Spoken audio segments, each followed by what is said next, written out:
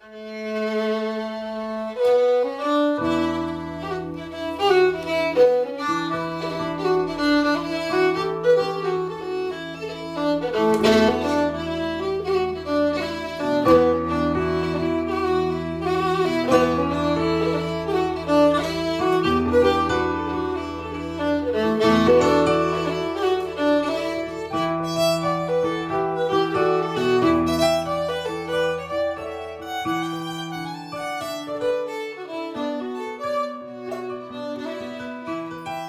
listening to the last ever show of A View from the Ditch on Quarantine FM. I'm joined by my co-host, as always, William Dalton. I'm James Larkin. And we're also joined by policy advisor in Leinster House, an environmental activist, and an environmental scholar, all in one, Brian Marron. Hello, Brian. Hello, thanks for having me on. No bother at all. Like I said, it's our final show, but don't worry, dear listeners, we'll be migrating onto a podcast platform that, well, not, but we're already there, but we'll be exclusive to that podcast platform, and we'll be rolling out every weekend, and you'll be able to listen into everything we've got to offer. And you never know, this new format might give us freedom, to do all sorts of crazy things. What do you think, William? Maybe, perhaps too much freedom. Yeah, well, I don't know. I've been crying out for artistic freedom. I think the shackles of an hour are going to be thrown off, and I'm going to paint the town red. God help us. Anywho, on to the important matters of the day. How's it going? What do you want to talk about? What's been going on during the week? Well, we spoke before on this program about the rather histrionic back and forth about whether Micheál Martin should go to Washington for the annual visit with the U.S. president. As it happened, he wasn't invited. It was a virtual meeting. Yeah, I was about to say it was it wasn't much more of a back and forth as just back with no forth. Well, I mean, it was a back on the U.S. side. Yeah, well, it was a back and forth between Irish political parties to some extent. But anyway, as it happened, it was academic because it had to happen virtually. People will have seen this slightly kind of strange and awkward spectacle of Joe Biden sitting in the Oval Office beside an angled screen on which Micheál Martin's it was weird the way he was kind of sitting beside the screen, whereas Micheál Martin was kind of facing towards it in the classic, video conference style. Meanwhile, I suppose it was like the way you have it it's like when the president does meet the Irish Taoiseach, that they are side by side for the cameras. That's right. So I guess that was the thinking. Yes. So in other words, Martin was both facing the audience, the press, and Biden, although he was on a screen. He was beside, if people haven't seen it, the screen was beside a bust of Martin Luther King, and there was the bowl of shamrock. So Micheál Martin was probably looking front on at himself on the screen, and Biden probably thought this. No, presumably he was looking at an image of Biden, I would hope. Anyway, I wanted to talk about the whole idea of the White House visit. It's become an annual event, but it's only well. I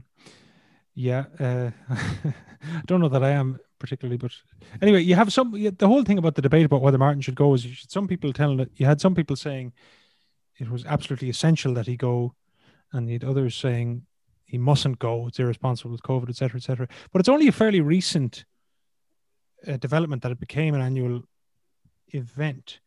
The first Taoiseach apparently to go over to the White House and present a bowl of shamrock was John A. Costello in 1956, who presented a Waterford glass bowl of shamrock to Eisenhower.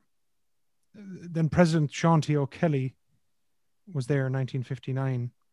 But mostly it was the ambassadors that presented the bowl until the 1980s, when Garret Fitzgerald met Reagan, and Charles Haughey also did. But it only became an annual fixture during the tenure of Albert Reynolds, of all people, in 1993. Obviously, 1993 was during the crucial phase of the peace process. So, that was the context of Reynolds talking to Clinton. So there were actually important substantive matters for the Taoiseach and the President of the US to discussing then. And every subsequent Taoiseach then has made the trip. Yeah, it's been interesting to see the worry in the amongst the politicians and even amongst the media. Like the media really love this trip, and there was a big sense of worry around the idea that the fact that the tradition is being broken might lead to an everlasting breakage. Like they might say, sure, look, maybe stay in Ireland next year. Sure, it suits both of us, really, doesn't it, Michal? And he'll say, no. It does, though, doesn't it? It suits both of us. Yes, I think that was also the sense during the Trump administration, where there were a lot of calls for Enda Kenny and then Leo Varadkar to boycott the meeting. But the argument at the time was, well, if they do it, then they might not get invited during subsequent administrations, and you have to respect the office. And people may remember Leo Varadkar's visit in 2018 to see Trump on Paddy's Day, when he made a comment about helping Trump with a planning issue in 2014. Trump had bought Doonbeg golf course, and Varadkar was tourism minister at the time. And Varadkar claimed to have intervened on Trump's behalf in a planning application. There was a wind farm looking for planning in the area. And I think we're actually going to hear a clip of that. So at the other end of the phone was Donald Trump saying to me that he'd bought this resort in Ireland, in County Clare, this beautiful golf resort called Doonbeg. But there's a problem nearby. Somebody was trying to build a wind farm. And that, of course, could have a real impact on tourism and the beauty of the landscape. So I endeavoured to do what I could do about it, and I rang the County Council and inquired about the planning permission, and subsequently the planning permission was declined, and the wind farm was never built, thus the landscape being preserved. And the President has very kindly given me credit for that, although I do think it probably would have been refused anyway. But I'm very happy to take I'm very happy to take credit for it if the President is going to offer it to me. There we are. That is. But it's kind of what I expect of every meeting, is just this kind of groveling sycophancy to the president and the office. Like, that is a particularly bad case, but it seems to be just an opportunity to kind of beg for favor. Obviously, in the 90s with the Good Friday Agreement, there was more substantial things to be discussed, but there's something kind of pathetic about it at the same time. But I suppose to bring it back to this week, again, Martin was very deferential to Biden, no more than you would expect. But I suppose people would argue, well, there are substantive matters at the moment, given Brexit and the Northern Ireland Protocol and all that. You're not buying a brain. Like, with the, I guess so much media time has just been taken up by the vaccine and this begging for extra supply. It seems like it's not actually bilateral negotiations between two equal partners. It's going cap in hand. Can we please get some special treatment because we're Irish? And in the line of, can we get special treatment for our immigrants? Never mind that you're locking up children on the border. It's, can we get our undocumented people to get some special favor? Well, there was big, bilateral-ish talks about, with Brexit and the Northern Irish Protocol. Yeah. I think there's probably a bit of both going on. Well, if you look at there's a joint statement that they issued, Biden and Martin, and it's pretty banal stuff about the pandemic response, like cooperation in the UN Security Council. And then there's this section about the Good Friday Agreement where they say that they're unequivocally committed, which again is pretty uncontroversial. Like everyone on all sides claims to support the Good Friday Agreement. But Biden has... That's not the case, is it? Doesn't one party renege on the Good Friday Agreement? Well, loyalist groups recently, yes, have said they no longer support it. Of course, yeah. So I shouldn't say everyone, yeah. And of course, the DUP never supported it to begin with. But it should be said that Biden has managed to piss off unionists. I know that'll come as a shock. But there was this other meeting between Kamala Harris and Arlene Foster and Michelle O'Neill, at which Biden was present, where Harris and Biden voiced support for the Northern Ireland Protocol, which entails an Irish Sea trade border, which, as far as unionists are concerned, is unacceptable. And so certain unionists are upset now, and they're saying, like, there was a quote from the Northern journalist Sam McBride, and he said, the Biden administration has made clear that it is taking sides in the dispute over the Irish Sea border, and it is not on unionism's side.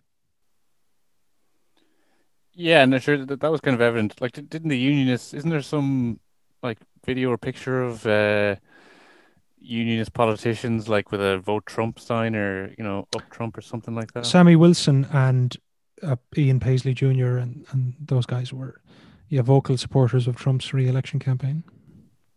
So it's not that surprising. And No. Biden just is so, I don't know. He's certainly interested in his Irish heritage. Put it.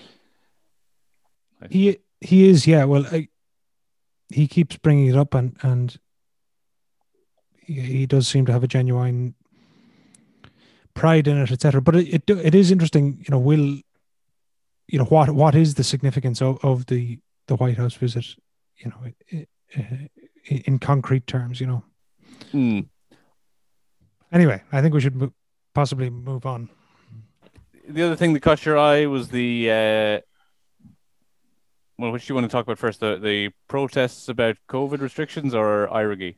Yeah, so I wanted to mention the fact that RTE has had to pay out €20,000 to the political party IRIGI after they were falsely accused on prime time of murder by the right-wing commentator John McGurk.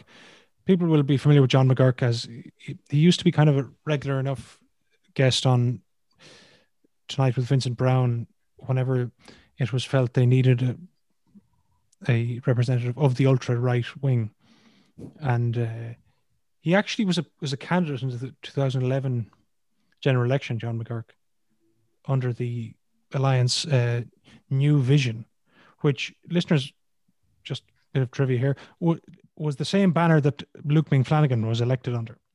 Really? That's mad. Yeah, so it was quite a loose political umbrella organization. And then he was the spokesperson for Save the Eighth. That's right. Or, well, was it Save the Eighth or was it Love Both? Or I tend to make there were several. He was Save the Eighth. Was it? Yeah, there were several different no campaigns. Yeah, the anti-abortion campaign. Anyway, a controversial figure, John McGurk. I don't think I'm at risk of contradiction saying that.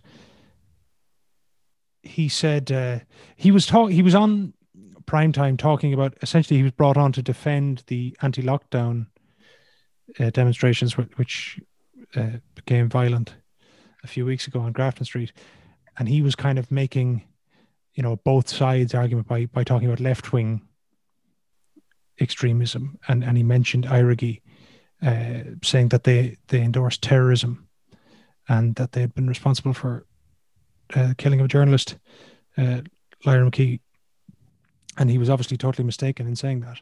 And so RTE have had to pay 20 grand because that was defamatory. But our friend John McGurk has, after initially issuing an apology on Twitter, has essentially issued a "come at me" call to IRIGI last night. Well, not last night, Thursday night. What exactly did he say? Have you got that in front of you there?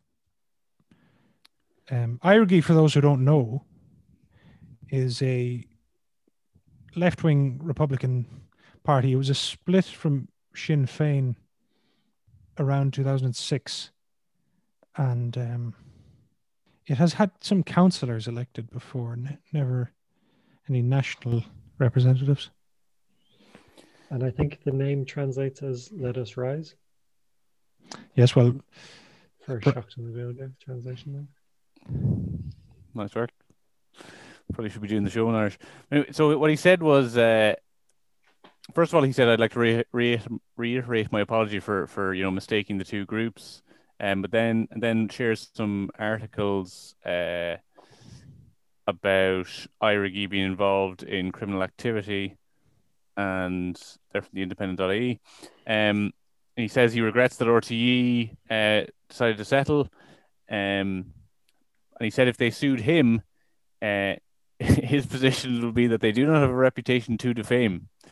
They are an extremist group which has engaged in repeated criminality. He mixed them up with another in a genuine error. So, like I said, come at me to IRIGI. Right, yeah, so he is very much sticking to his guns there. Yeah, I mean, I think it goes back to a sort of a false equivalence between the far right and what John McGurk is calling the far left.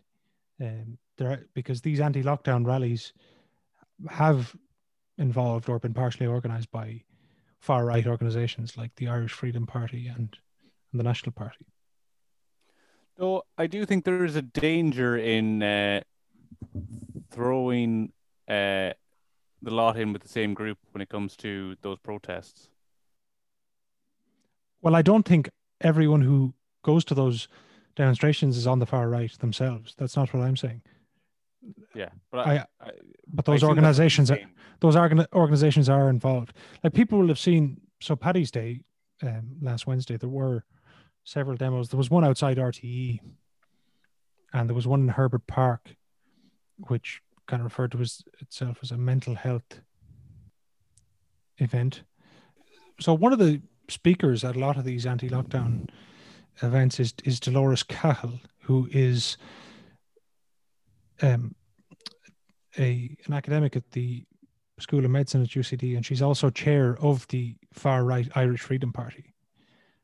And I see that the UCD Students' Union has called for an investigation into her conduct, saying she's propagated... And she's been since moved from teaching a module for first-year medicine. She's been taken off that, I think, as of yesterday, Friday. Saw that, yeah. So I don't think that's been announced. But yeah, she's promoting kind of fairly bonkers ideas about masks and the idea of a kind of a globalist conspiracy, saying things like oxygen-deprived people are easier to manipulate. And there was one, I think, again, illustrative poster at one of these demos with the phrase, "COVID is the excuse, communism is the reason." There seems to have been a lot of people getting sucked into that or provoked by that poster on Twitter. And most of the conversation I saw swirled around importing American politics verbatim. People were getting up in arms about that.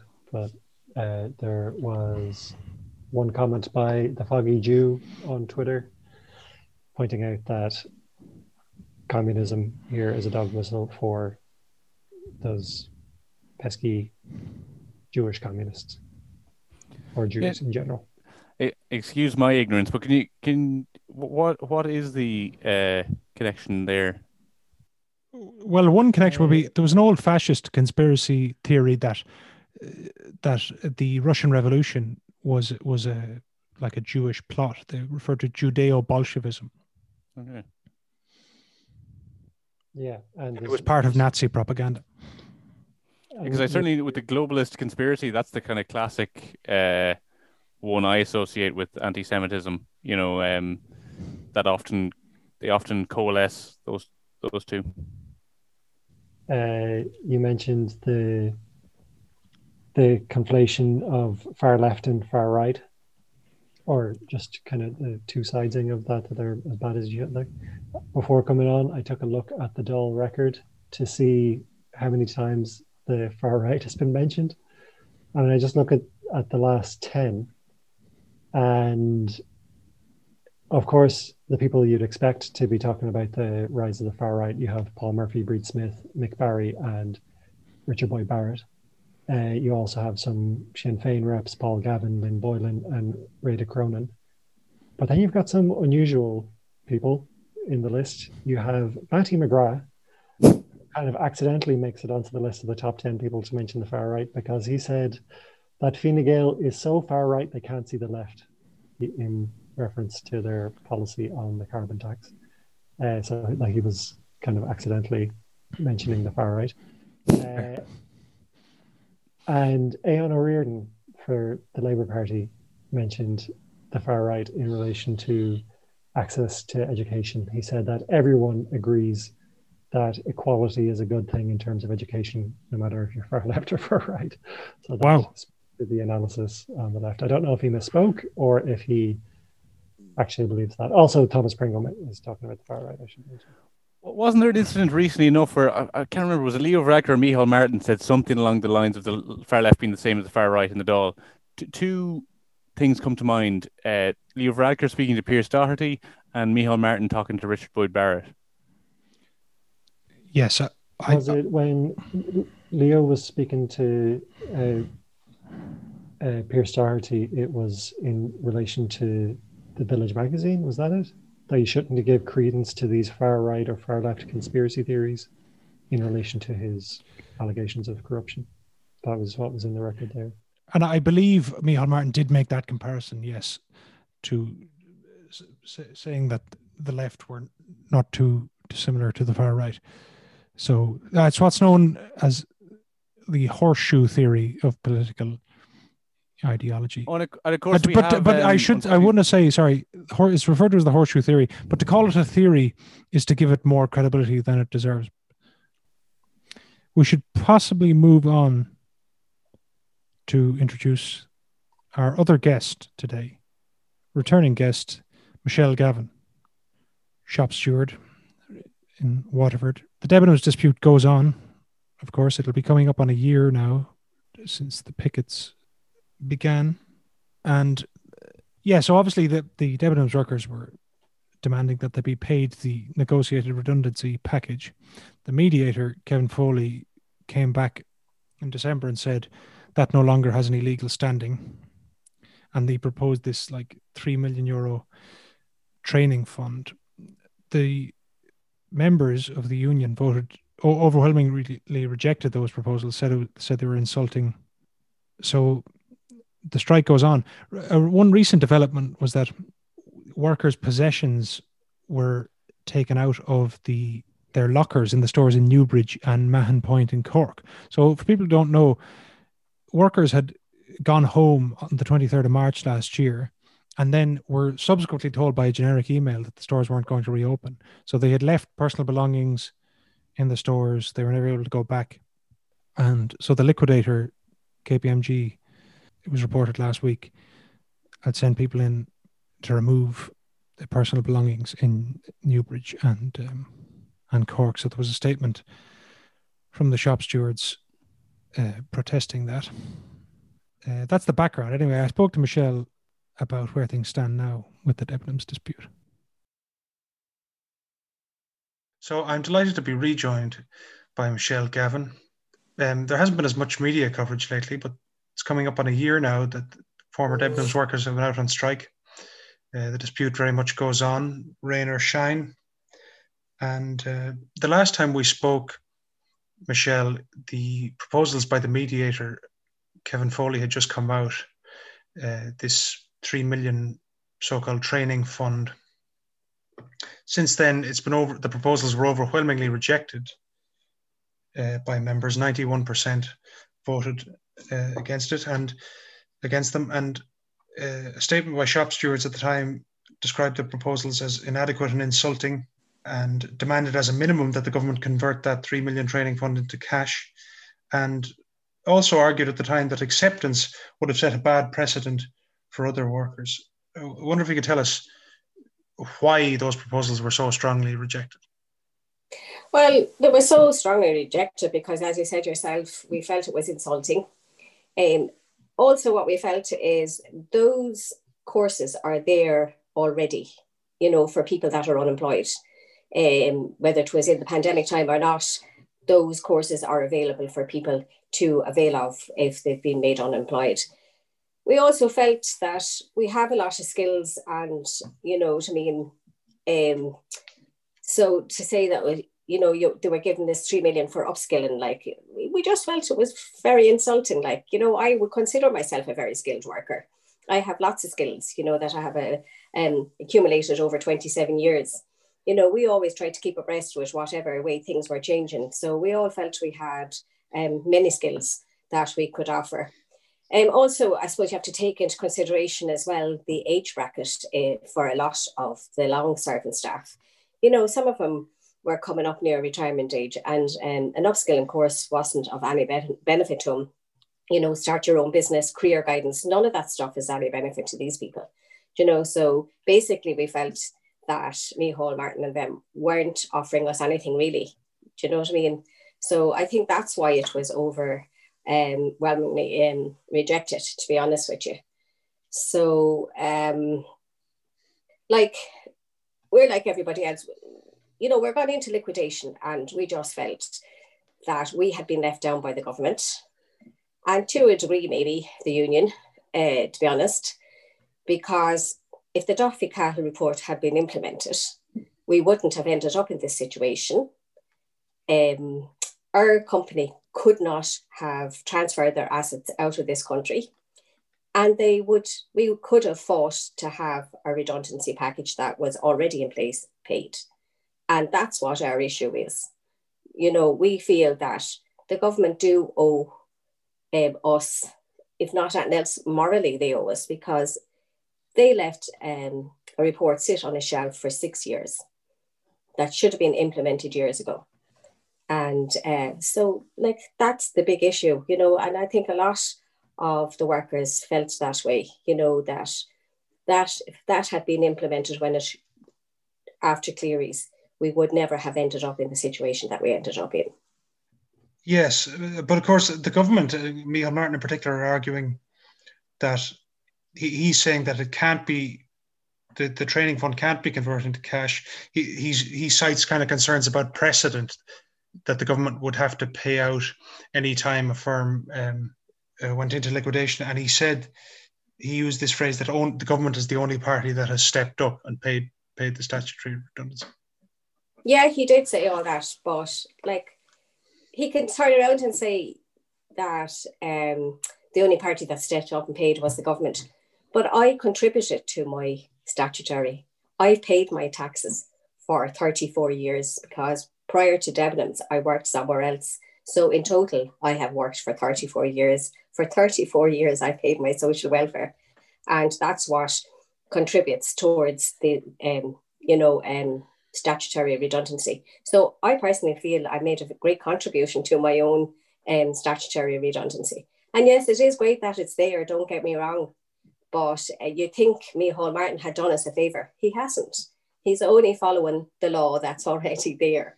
And so they were obliged to step up and pay. You know what I mean? And that's what they did, yes, indeed. But they could have turned that 3 million into cash if they chose to do so, in my opinion. And a lot of the rest of us feel the same way.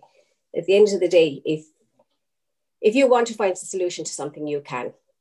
We were put into this situation. Again, I'll come back to the Duffy Cattle report.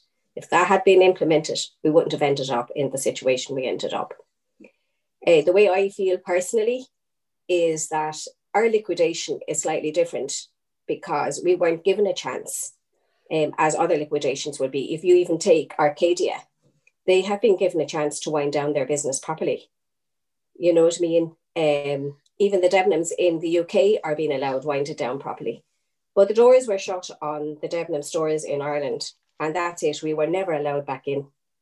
So we didn't get that opportunity. All our stuff is still in there. We weren't allowed to take anything with, but we didn't take, not that we weren't allowed to take anything with us. We didn't know we wouldn't be going back. So when we left on the 23rd of March, we didn't realise we would never open again. So we just left things as normal, you know.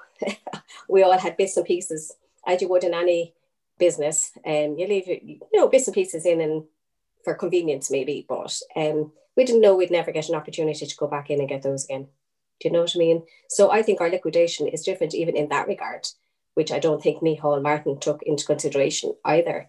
Like, if you want to put it this way, we were technically locked out of our company. We were locked out of our workplace, you know.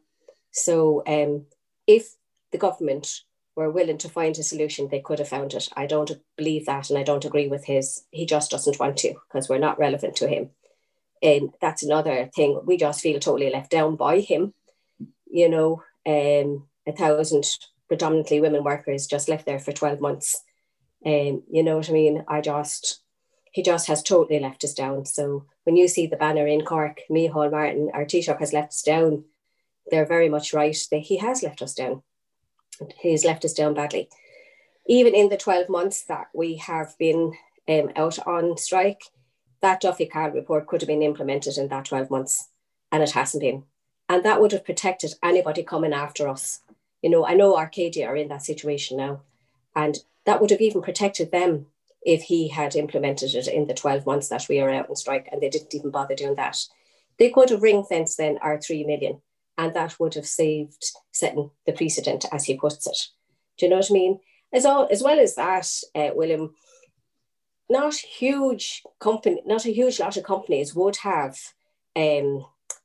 enhanced redundancy packages in place. So, you know, this is not a huge big thing that he's trying to make it out to be.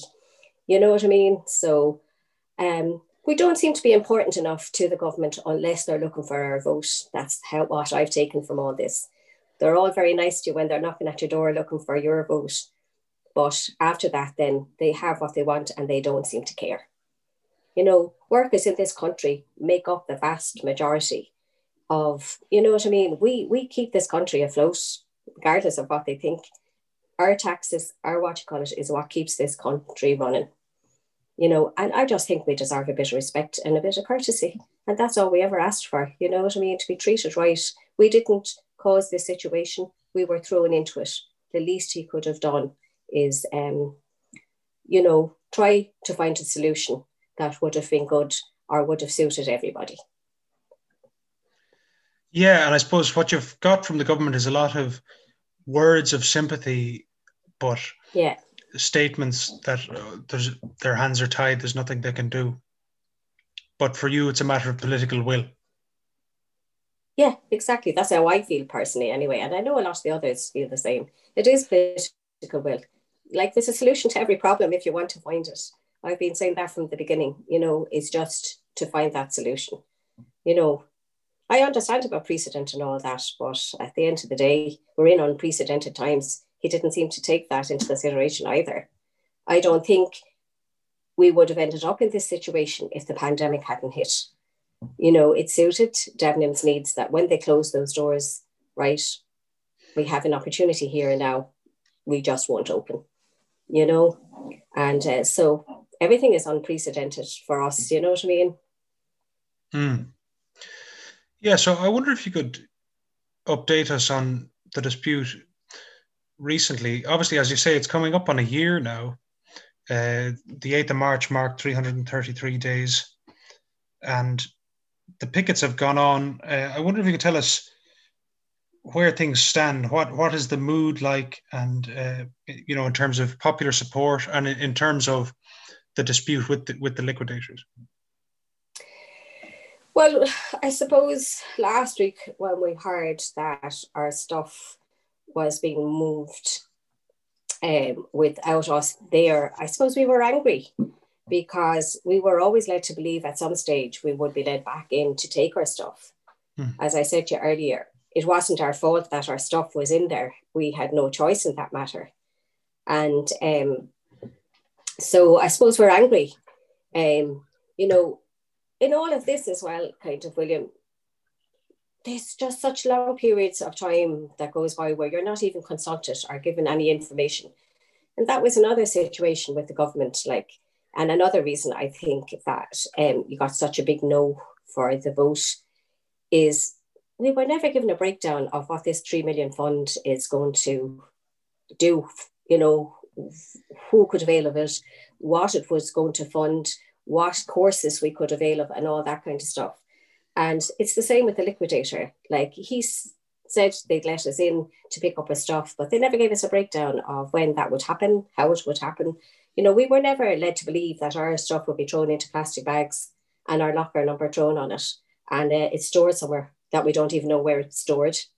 You know, I know Mandate have written to the liquidator and asked him, could we have a meeting? You know, the shop stewards on the negotiating team. He hasn't even come back to give us a date on that, you know. And so I kind of suppose we still just feel angry that in all of this, there's been just absolutely little or no respect shown towards a large group of predominantly women workers. And I have to say that's a disgrace. You know, respect doesn't cost anything. You know, it really doesn't. And to find out secondhand that your stuff has been taken away and you don't even know where it is, I have to say it's an absolute disgrace. You know, I think what happened in Newbridge and Mahon Point, those stores were empty. He did tell us that around Christmas time, the liquidator, that the stock had been removed and brought to a warehouse. I think what has been removed out of there in the last few months was maybe the concession shops. And so now those stores are empty. But what we had a big concern was, like, people had personal things in those lockers. You know, there's money in some. You know, it's just very, I just feel they leave themselves very vulnerable to remove stuff from somebody's locker without them being there. Then you have all the stuff with GDPR. You know, we have our personnel files in there. You know what I mean? Even past workers that are gone, all their personnel files are still there as well. You know, what would concern me in that regard is you have bank details, you have illness records, you know, you have all that kind of stuff. And if that was just dumped and got into the wrong hands, like, you know what I mean? Again, it's down to respect and you know, just showing respect for people that worked in a company for over 20 odd years. You know, the very least they could have done is organize something for us to go and just collect our stuff. You know, like even the stuff at the till points, like all those I think are gone. And people have stuff at till points, like that's all gone, dumped, you know. So it mightn't be of any value to KPMG, but it was of value to us. It was our stuff. As I said, none of this was of our making. We couldn't do anything about it. Those doors were locked. We were never let back in. And I don't think any of them, KPMG or the government, have ever taken that into consideration. Right. And I suppose, as I said, the pickets have gone on, but maybe it doesn't seem to be the same kind of media coverage lately. I wonder, what's your sense of popular support? Has that waned at all? No, I think the public are still very supportive of us. You know what I mean? We're on the pickets, they call to us, you know, they pass by us. We do get a lot of support in that regard, and people are fantastic. Even I know in our town in Waterford, you know, some of the small businesses, they're great. You know what I mean? They come over and, you know what I mean? They do, they're very supportive. So I think the support is still there. You know, I know maybe it's not in the media, but I suppose when you're 12 months down, you know, like we did have a bit of coverage there again for International Women's Day, you know, 333 days as we were. So I suppose, unfortunately, as time goes on, it does, you know, it's not at the forefront of the media at that point. Do you know what I mean? So. And yet there is still leverage for the workers here in that the stock is still there. Yeah, as far as we're aware, the stock is still in the stores apart from Newbridge and the three stores that they had said before Christmas that they had emptied, that being Man Point, Newbridge and Tala. But as far as we were aware, all the other stores still have their stock in them. So yes, it is the leverage that's still there to our advantage, I hope. So obviously, having come this far, you're not going to give up the fight now. What are you calling on the government to do at this stage? We're still calling on the government to find a way to turn that 3 million training fund into 3 million cash, because at the end of the day, training fund won't pay anybody's bills for them. And that's what we were left with, some of us, when we were liquidated. So we're just asking, to take into consideration what has happened to us as a group of people, and that in unprecedented times, that we were the first to be liquidated and we were the first to be affected by this. We had our bills, we weren't prepared for it. So at least the 3 million would help with that.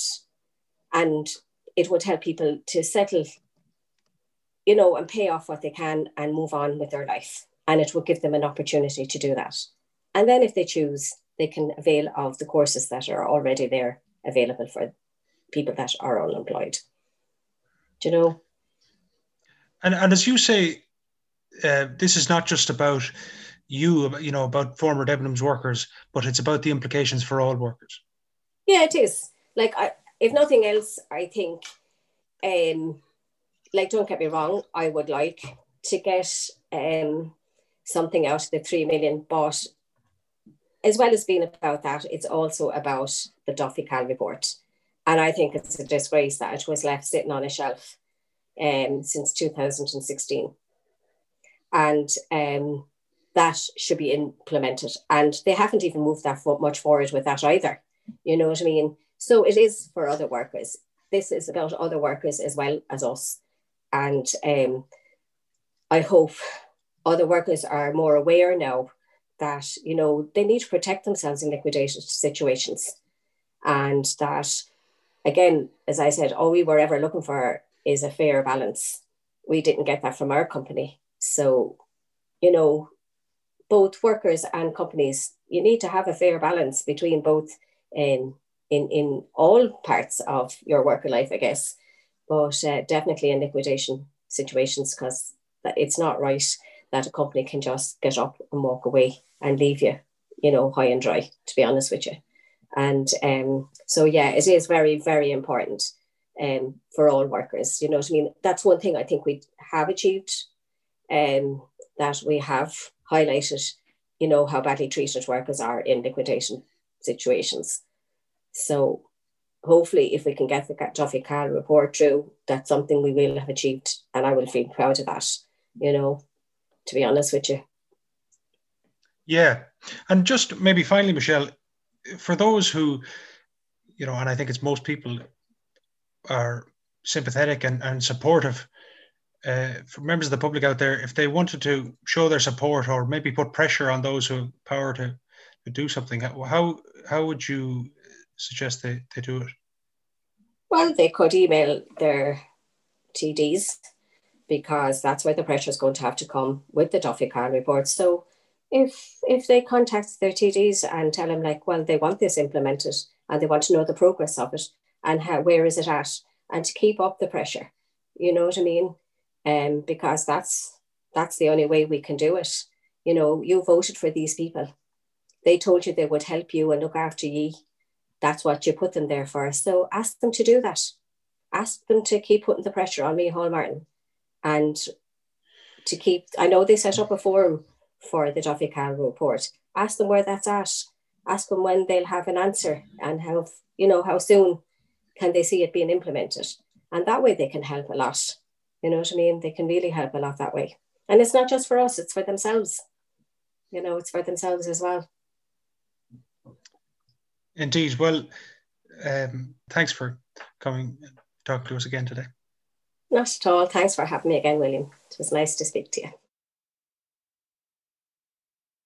So now we're going to chat with our friend Brian Marron, who is a long-time listener, first-time caller, and our second Dáil insider.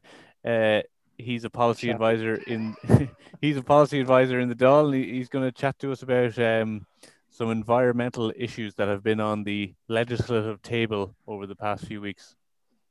what's been happening with the climate action bill? I believe this is the centerpiece of the Green Party's hard-won program for government. Yeah, so a big part of the bill is that they're going to include a measure that would ban the importation of fracked liquid natural gas, or LNG. And the government is claiming this as a big victory, but some people in the environmental movement would point out that it only goes part of the way there. It wasn't the big victory that it was claimed to be, because it's kind of like a big asterisk. They're still able to import natural gas that is non-liquefied natural gas. So that's just a big caveat there. They're only banning the importation of some natural gas here.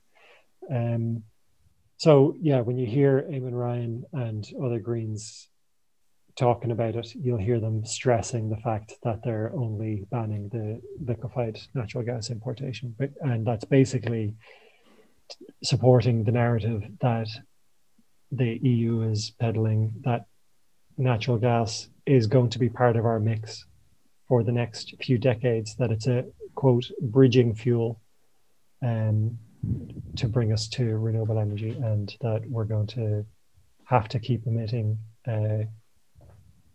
carbon from natural gas over the next few decades and build infrastructure for that importation and build out our natural gas infrastructure, thus locking in carbon. Lock-in is the term that they refer to.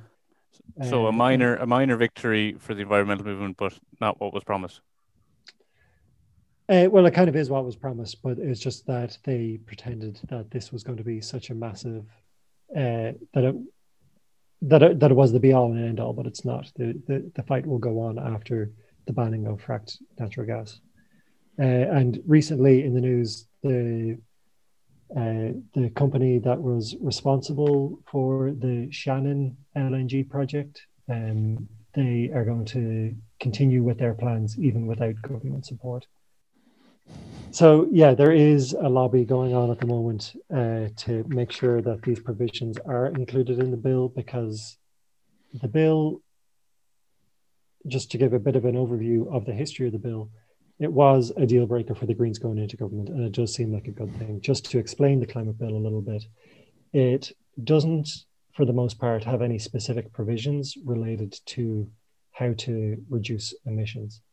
You're not going to see things like increasing public transport in there, or retrofitting, or increasing renewables. It's more of a governance bill where they're setting the rules of the game for how Ireland is going to set targets, for example, being carbon neutral by 2050, and how they're going to go about planning to achieve that target, and how each department is going to set goals, and how they're going to, or just mandating rather, that each government department will achieve certain reduction targets, and it'll be up to them to come up with the policy solutions for how to achieve that. So it is kind of unusual that this is a policy measure that is going to be included in it. So the bill was a centerpiece for the Green Party going into government, and they really wanted to get it rushed in the first 100 days. Eamon Ryan committed to. He got it produced within 100 and maybe 3 days, I think. And then he gave it to the Oireachtas Joint Committee and said, I want it back within 2 weeks. And then there was a push on from the environmental sector to do Eamon Ryan's bidding and get it back within 2 weeks and not give it any oversight. The committee held it for much longer than that and found that it was completely not up to the standard. It was weaker than the Fine Gael bill that had been previously implemented or introduced. And is that a consensus amongst the committee? Because that's pretty shocking. On certain measures, it was definitely weaker than the Fine Gael bill. I think some of the language was that you should pursue and achieve a target. Yeah. I think it had mandated local authorities to pursue and achieve in Richard Bruton's bill, but then in Eamon Ryan's bill, that had been watered down to pursue all you have to do is pursue, which of course is legally not binding. That's a big issue with the bill, is that these targets are only as good as the bill can force you to follow through on those targets. So without having actually binding measures. And even if they are binding measures, I always think, especially if it's a long-term one like 2030 or even 2050, like they're laughable because the next government can just come in and repeal them. I think it is a little bit harder to repeal legislation like this, primary legislation. I think the idea is that you can be sure that it'll last a little bit longer, and they want to, of course, get broad consensus and do this right, so that it won't be repealed. So that there is buy-in and it won't be repealed. Yes, but it's just that one of the biggest problems with the Green Party's ambitions is that a lot of their plans are going to happen essentially either towards the end of the term of this government or essentially after this government falls. And that ties in with Fine Gael delaying this bill, because one of the other sticking points that's been highlighted is that the bill, or the committee, recommended to the minister that he include a target for 2030 to reduce emissions by 51%. Now, it's another discussion whether 51% is an adequate ambition and whether that is really ambitious. But to put it on a statutory footing would make it somewhat binding. Fine Gael, and namely Richard Bruton, is putting their foot down and is on the record saying that it was not agreed that this would go on a statutory footing. So they're basically admitting, we said we would do this, but we never said we would actually be legally accountable to following through on this. And that is, that's what the sticking point is at the moment with Fine Gael. The other sticking point is that Patrick Costello has thrown a spanner in the works by suing or going to court. So you might expect Fine Gael to be dragging their heels a little bit. So yeah, there's the Patrick Costello issue. There's the emissions target issue that although they have said it, that they want to achieve 51%, they don't want to be held accountable to that. And there's the measures to ban fracking. Eamon Ryan has certainly taken a long time. If he was going to ignore the committee's recommendations, he probably would have come back by now, because he was in such a hurry before Christmas to get it done within 100 days and to rush the committee through its oversight. If he was going to ignore the committee, why not just ram it through? So it appears that he is taking on board some of the dozens and dozens and dozens of recommendations that the committee made to improve the bill. How many will he take on board? That remains to be seen. Will they be adequate to be Paris compliant? Almost certainly not. Will they be adequate enough for Ireland to play its part to reduce its emissions in a climate just centric way? No, that's just not within the bounds of where the Overton window is way away from that. So, yeah, it gets depressing when you're talking to. But I assume he would disagree with you, though. I assume he would say that given that that's the reason he's in government is to meet the Paris targets, which a lot of people would argue aren't strong enough. He surely would disagree with you there. I'm sure he would, and he would say this is Paris compliant. Like they all say, it's going to be Paris compliant. I don't know how many of them have read the Paris Agreement, but you're meant to pursue keeping it make great endeavors to keep it under 1.5 degrees. The action required to achieve that is staggering, and we are just nowhere near that. So, of course, they're going to say, yes, we need to meet our international not ambitions, our obligations. Yeah, obligations. But they're just nowhere near talking about that, while at the same time saying that we're going to ban fracked gas infrastructure to import fracked LNG, but continue to allow normal conventionally drilled LNG to come in. That's no more LNG should be allowed. That's that. No more fossil fuels. Leave them in the ground. They are not just mantras of the environmental movement. It's what needs to be done to not cook the planet. Well, yes, on that sobering note, I think we have to leave it. So thanks for coming on the program, Brian. Cheers, Brian. That's it from us at A View from the Ditch, and so ends our time on Quarantine FM. Although, as James said earlier, we will be carrying on podcasting. I have to thank our guests today, Michelle Gavin and Brian Marron, and all our previous guests, and Natalie Nikosija and Irla O'Donnell for our theme music, and of course our dear leader, Anna Rose, without whom we wouldn't be having this conversation. Thanks for having us aboard. Thanks for listening. It's hard to think this eve of parting turns to sand of summer gone, when both our minds are warped with parting, break the thought of nights alone. Maybe I should turn in silence, tell myself I didn't care,